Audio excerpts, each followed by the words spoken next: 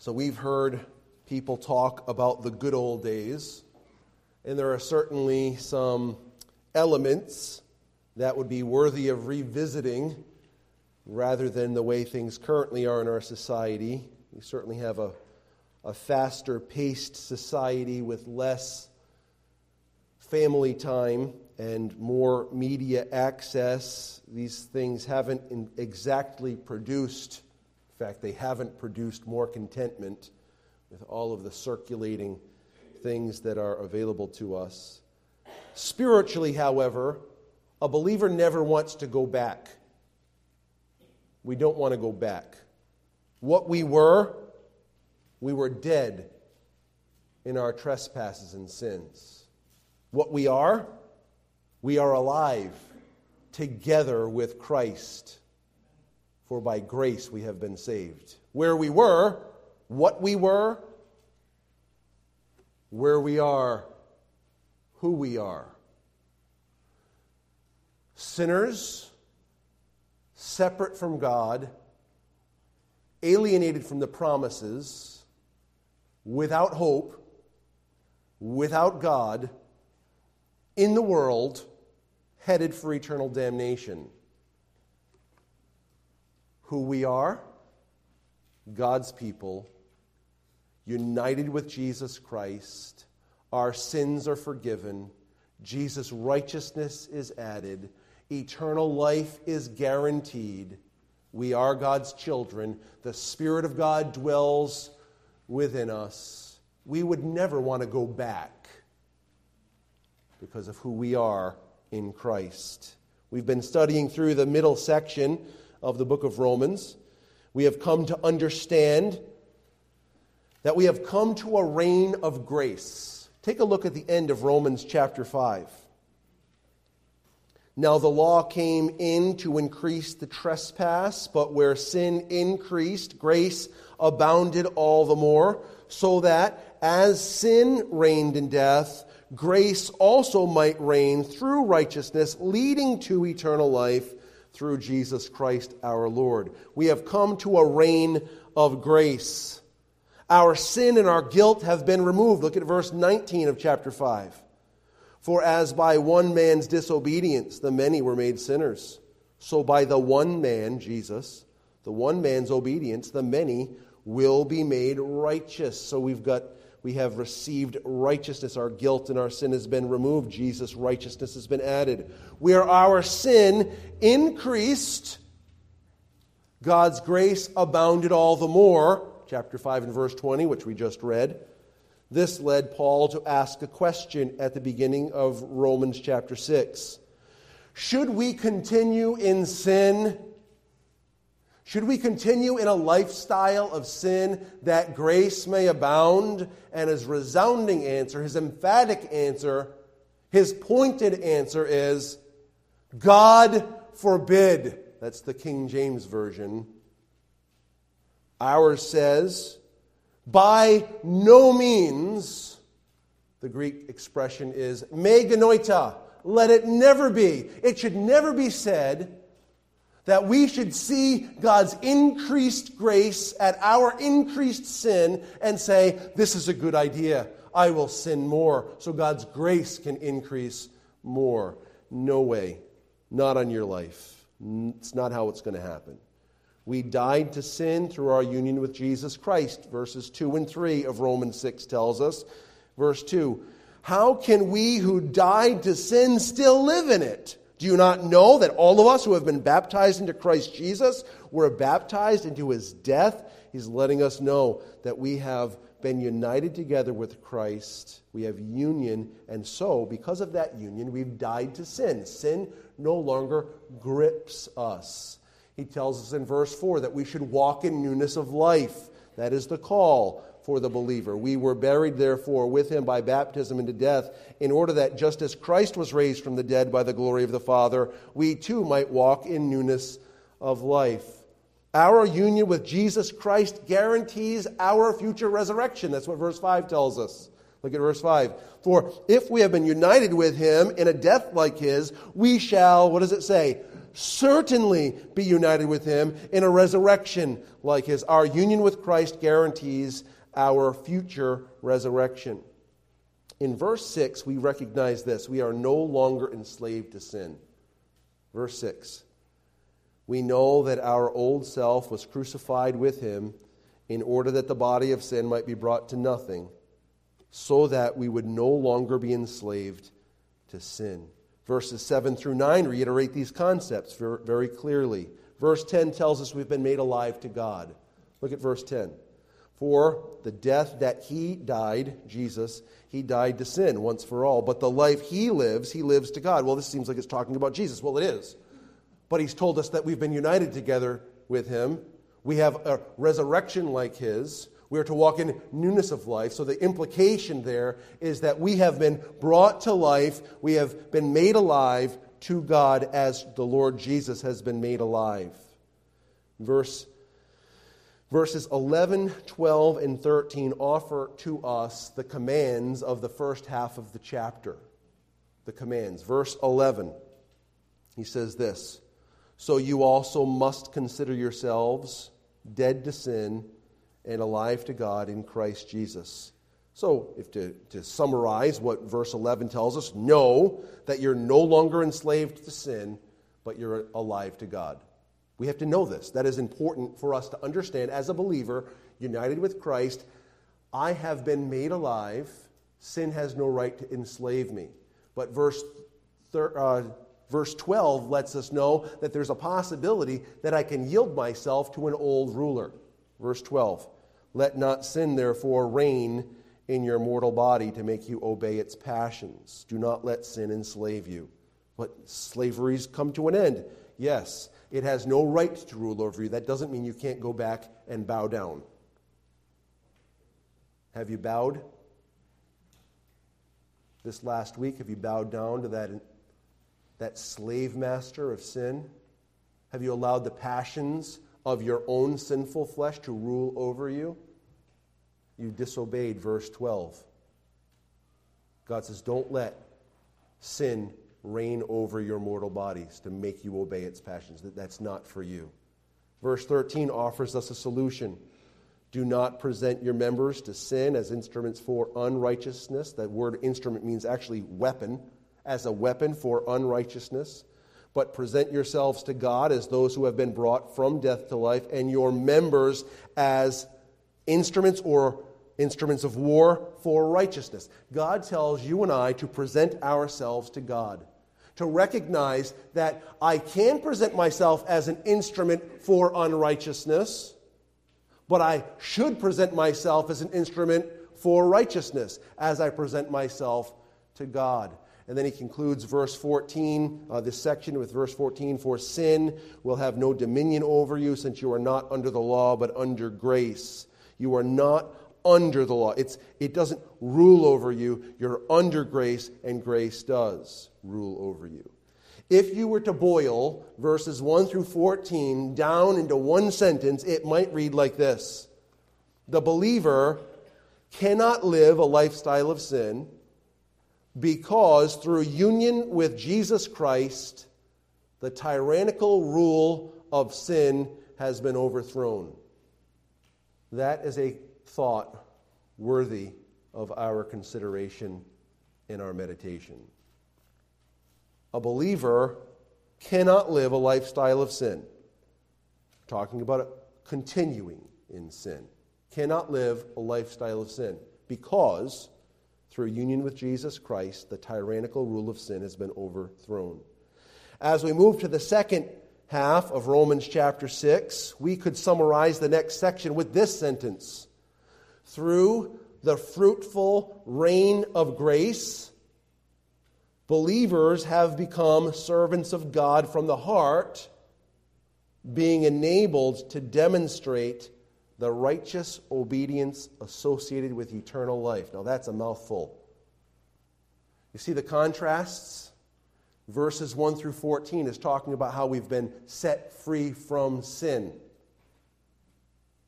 Verses 15 to 23, we have been set free to righteousness.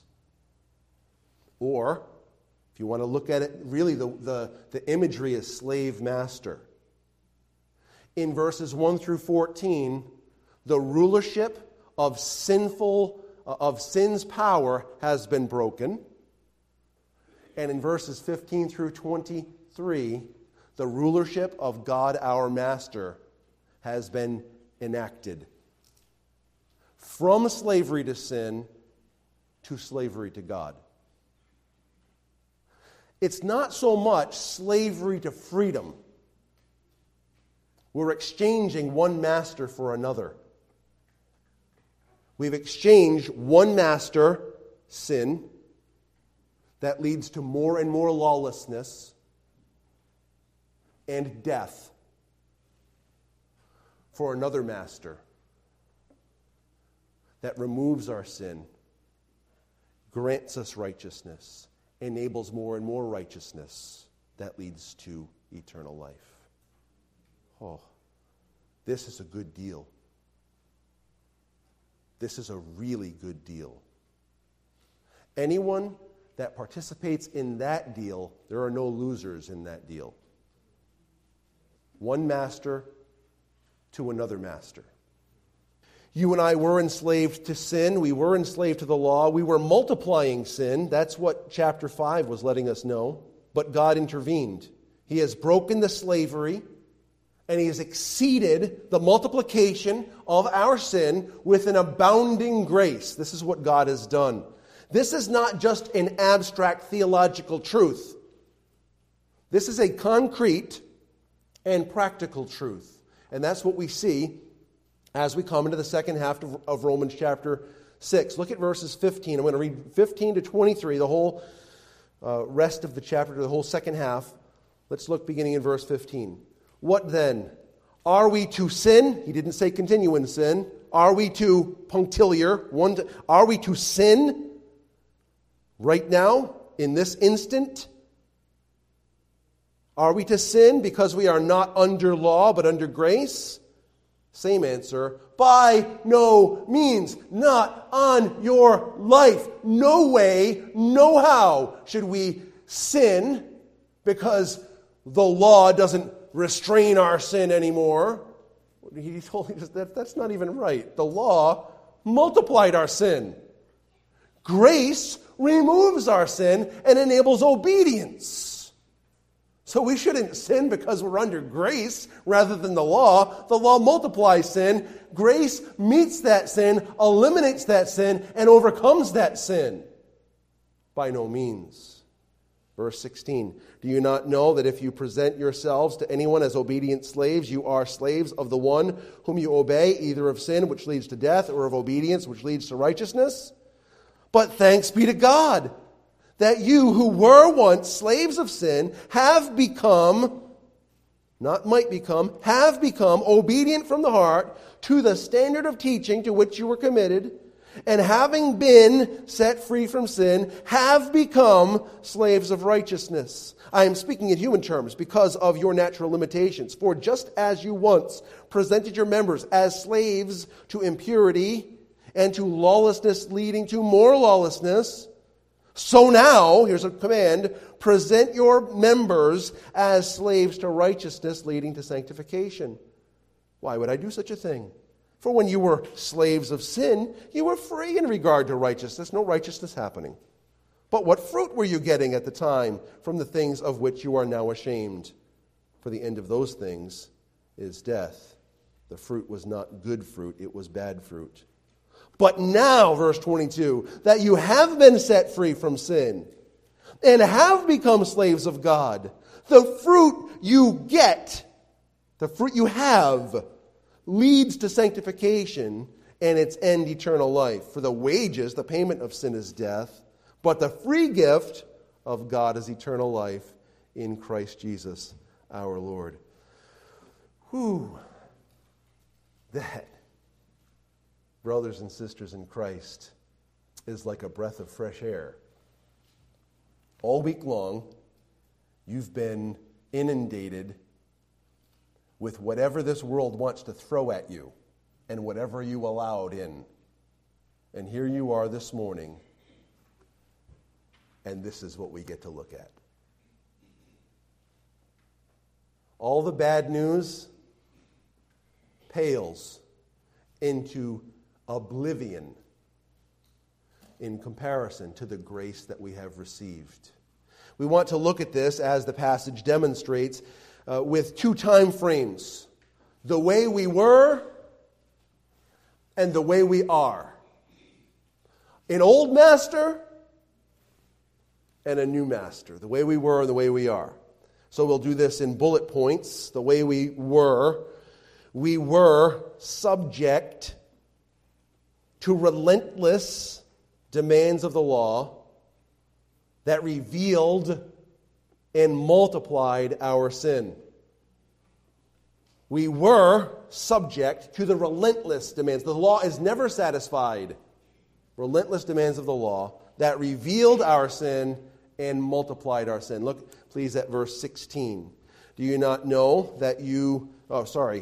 We have to understand that he's comparing from verse 14. You're not under law, but you're under grace. Okay, that was the conclusion of the last section. All right, well, because I'm not under the law but under grace, should I sin? Should I sin because the law is not restraining my sin, my sinfulness anymore?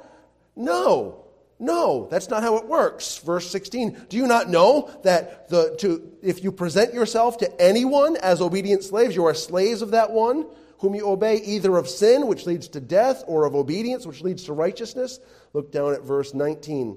I'm speaking in human terms because of your natural limitations. For just as you once presented your members as slaves to impurity and to lawlessness, leading to more lawlessness, so now present your members as slaves to righteousness, leading to sanctification. Look at verse 20.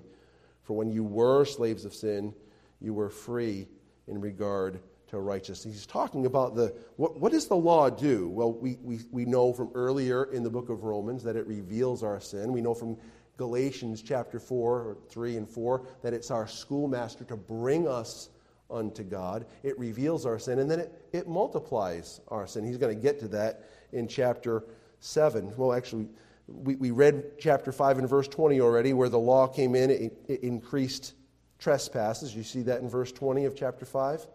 Look at chapter 7 and verse 5. Chapter 7 and verse 5. I think I just said the wrong verse. Chapter 5 and verse 20 shows us that we revealed our sin, that the law revealed our sin. Chapter 7 and verse 5 says this: For while we were living in the flesh, our sinful passions, what does it say? Aroused by the law, were at work in our members to bring fruit for what? Death.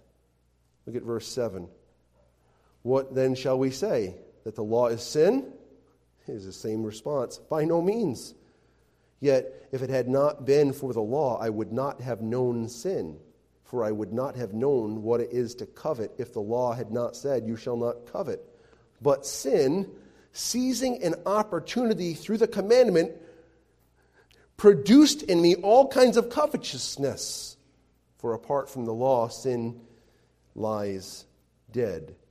So we see the law comes in and it reveals our sin and it multiplies our sin. Do you remember when you were enslaved to sin? Do you remember before your salvation? It's like every turn. Like I can either do A, sin, or B, sin.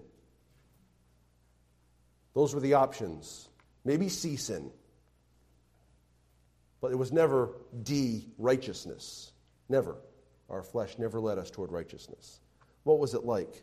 Well, take a look at Proverbs 23. I have a couple of scripture passages before we get to Proverbs 23 that I want to remind you of. So start turning to Proverbs 23, and then while you're turning there, on the screens, you'll see a couple of other passages of Scripture that are helping to remind us of what it's like to be enslaved to sin. In Proverbs 5:22, Solomon wrote, the iniquities of the wicked ensnare him, they trap him, and he is held fast in the cords of his sin. Held fast. Bound up. Sin wants to bind us up. There's no other option here, brothers and sisters. This is the only way. You have to do this. Remember that?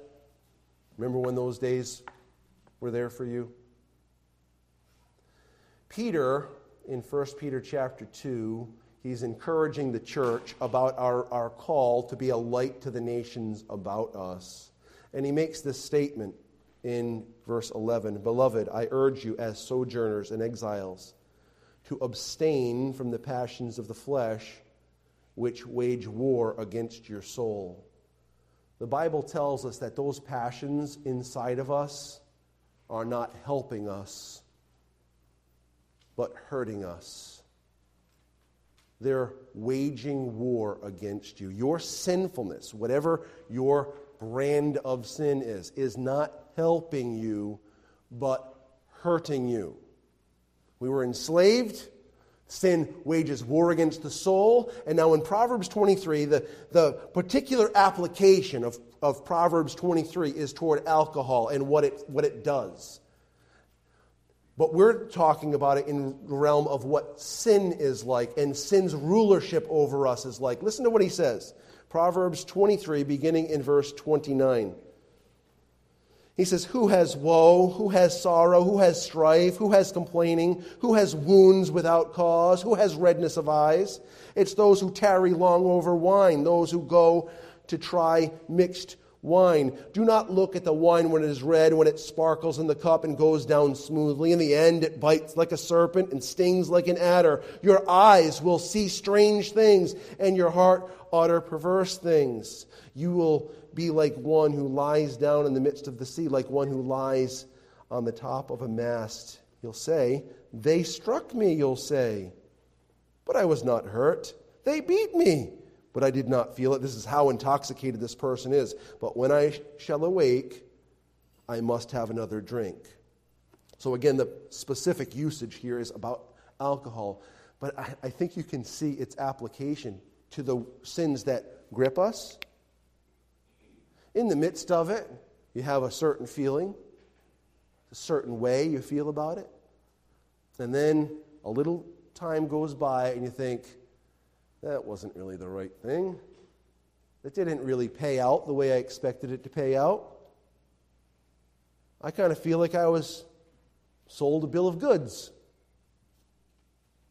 And yet we go to bed and we wake up and we give it a try again. Hey, why not?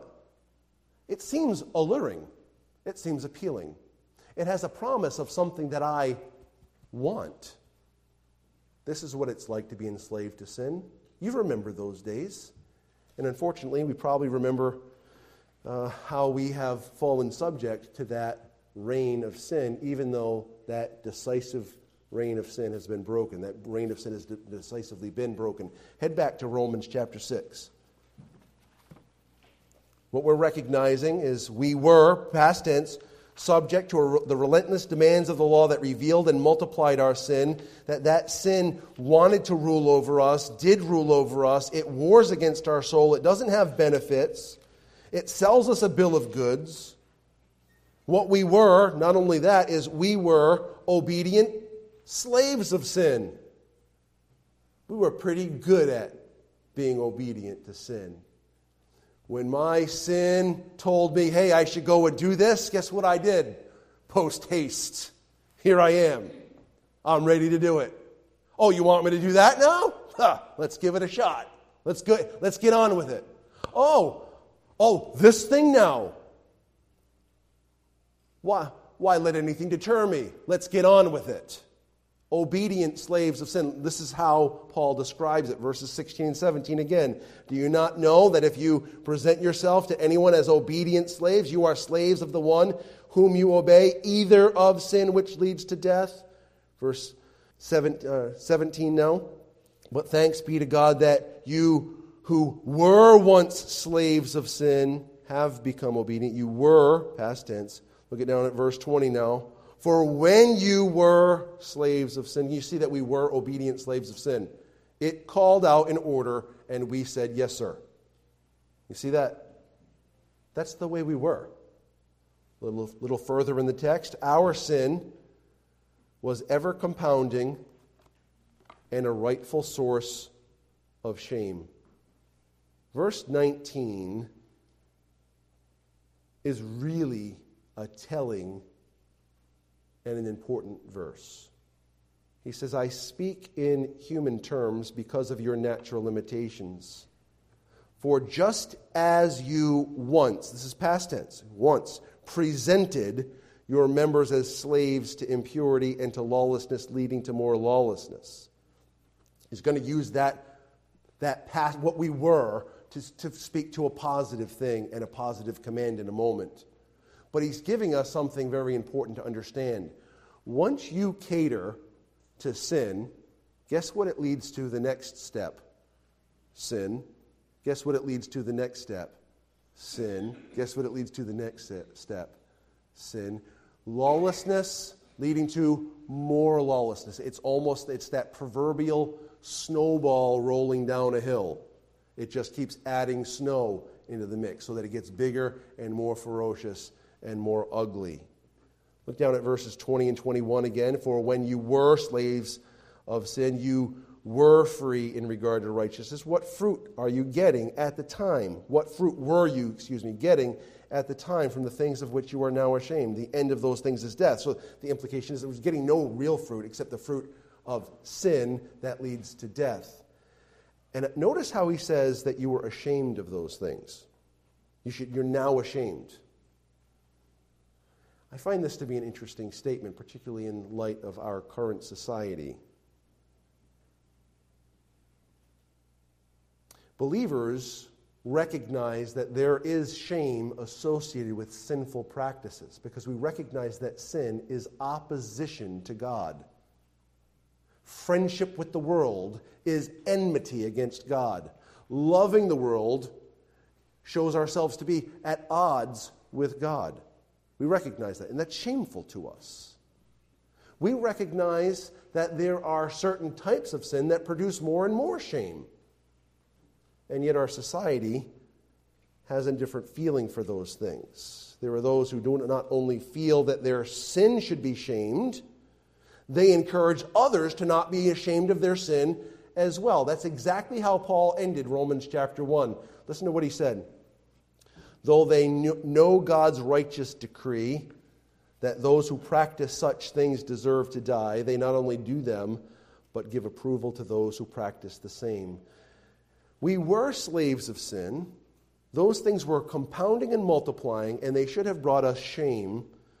We realize as believers that we've wasted enough time.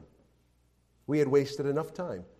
That's what Peter says in 1 Peter chapter 3, in verses 3 and following. Listen to what he says. For the time that is past suffices for doing what the Gentiles want to do, living in sensuality, passions, drunkenness, orgies, drinking parties, and lawless idolatry.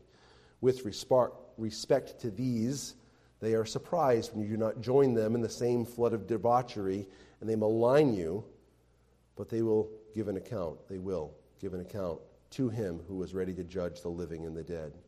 So, as we look at this passage, he's talking about the way we were. We were subject to sin. It was a compounding sin. We were ashamed. We are ashamed. We're ashamed of those things that we're involved in. He gives us another element of what we were. Our sin accrued a devastating debt. Our sin accrued a devastating debt. Eternal death. This is vitally important to understand. It's not like you've got the good doobie crowd and the bad doobie crowd, the goody two-shoes crowd and the really raunchy crowd. Sin results in eternal judgment. That is a fact of Scripture. Paul already taught us about the outcome of an unrighteous life. Take a look at Romans chapter 2. Beginning in verse 6, Paul writes, He, God, will render to each one according to his works, those who by patience in well-doing seek for glory and honor and immortality, he will give eternal life. But for those who are self-seeking and do not obey the truth, but obey unrighteousness, there will be wrath and fury. There will be tribulation and distress for every human being who does evil, the Jew first and also to the Greek. but glory and honor and peace for everyone who does good, the Jew first and also to the Greek, for God shows no partiality. Let's take a look at another passage about this, Revelation chapter 14. It's essential to understand that sin does not result in an eternal dirt nap. You know what an eternal dirt nap is? That's what happens to the dog. The dog lives, the dog dies, it goes in the ground, and that's the end of it. Cat, mule, giraffe, elephant, rhinoceros, the dinosaurs of old, they die, that's the end. But when God talks about death, the wages of sin is death, that we had fruit that led to death in our old nature, He's not talking about, okay, you'll die and that's the end of it. It's an eternal death. He implied that very clearly when he talked about fury and wrath in Romans chapter 2. Well, we have this text in Revelation 14 to give us a sense of what eternal death is like. Verse 9. Revelation 14:9. And another angel, a third, followed them, and saying with a loud voice, if anyone worships the beast and its image, and receives a mark on his forehead or on his hand, he also will drink the wine of God's wrath, poured full strength into the cup of his anger. And he will be tormented with fire and sulfur in the presence of the holy angels and in the presence of the Lamb. And the smoke of their torment goes up forever and ever. And they have no rest day or night. These worshippers of the beast and its image, and whoever receives the mark of its name. Here is a call for the endurance of the saints, those who keep the commandments of God in their faith in Jesus. And I heard a voice from heaven saying, write this, blessed are the dead who die in the Lord from now on. Blessed indeed, says the Spirit, that they may rest from their labors, for their deeds follow them. There's a lot in this passage, but understand this. Worship something, someone other than God. Place your faith in someone other than Jesus Christ. Your sin that has accrued, your sin that has abounded, your sin that has controlled you, your sin that enslaves you, doesn't result just in death. Everyone dies. It results in eternal death. And eternal death is not annihilation. Eternal death is judgment, condemnation, as represented here in Revelation 14. Are you thoroughly depressed? If you don't know Jesus Christ as your Savior, I would say, I hope that you are petrified right now. Because that ain't a joke.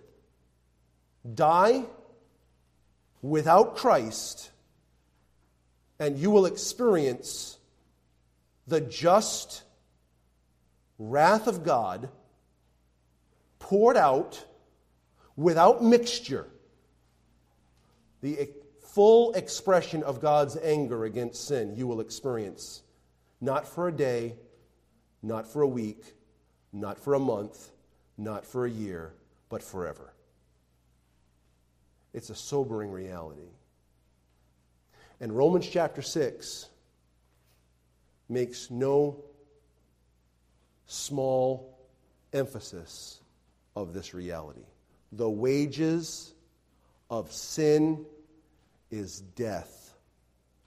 It's eternal death, separate from the Lord, as the object of divine wrath against sin. Oh, but wait. Wait a second. Hang on. In Romans chapter 6, he's not calling you to believe. He's talking to believers. And he says, this is who you were. You were subject to sin. You were subject to the law. The law was multiplying your sin. It was causing your sin to abound. You were going into deeper and deeper horrible ways that brought shame to you. And yet, that sin that results in death is what you were. The chapter is about not just who you were slaves of sin, it's about who you are. No longer slaves of sin. No longer subject to the slavery of sin's demands, no longer needing to be obedient to sin, no longer suffering the wrath of God against your sin, because it's not the wages of sin is death, and that's the end of the sentence. The wages of sin is death, but the gift of God is eternal life through Jesus Christ, your Lord. And he doesn't say the wages of sin is death and the wages of your righteous acts are eternal life. He says the wages of sin is death, but the gift of God is eternal life. You were enslaved to sin. Now you're enslaved to God. God has granted you righteousness, and He's producing righteousness in you, and that righteousness is indicative of the eternal life that God has prepared for those who love Him. Head back to Romans chapter 6, please. Romans chapter 6, the way we are. The way we are. First of all, under this concept of the way we are subjects to the bottomless, endless, matchless grace of God that produces obedience. We are subjects.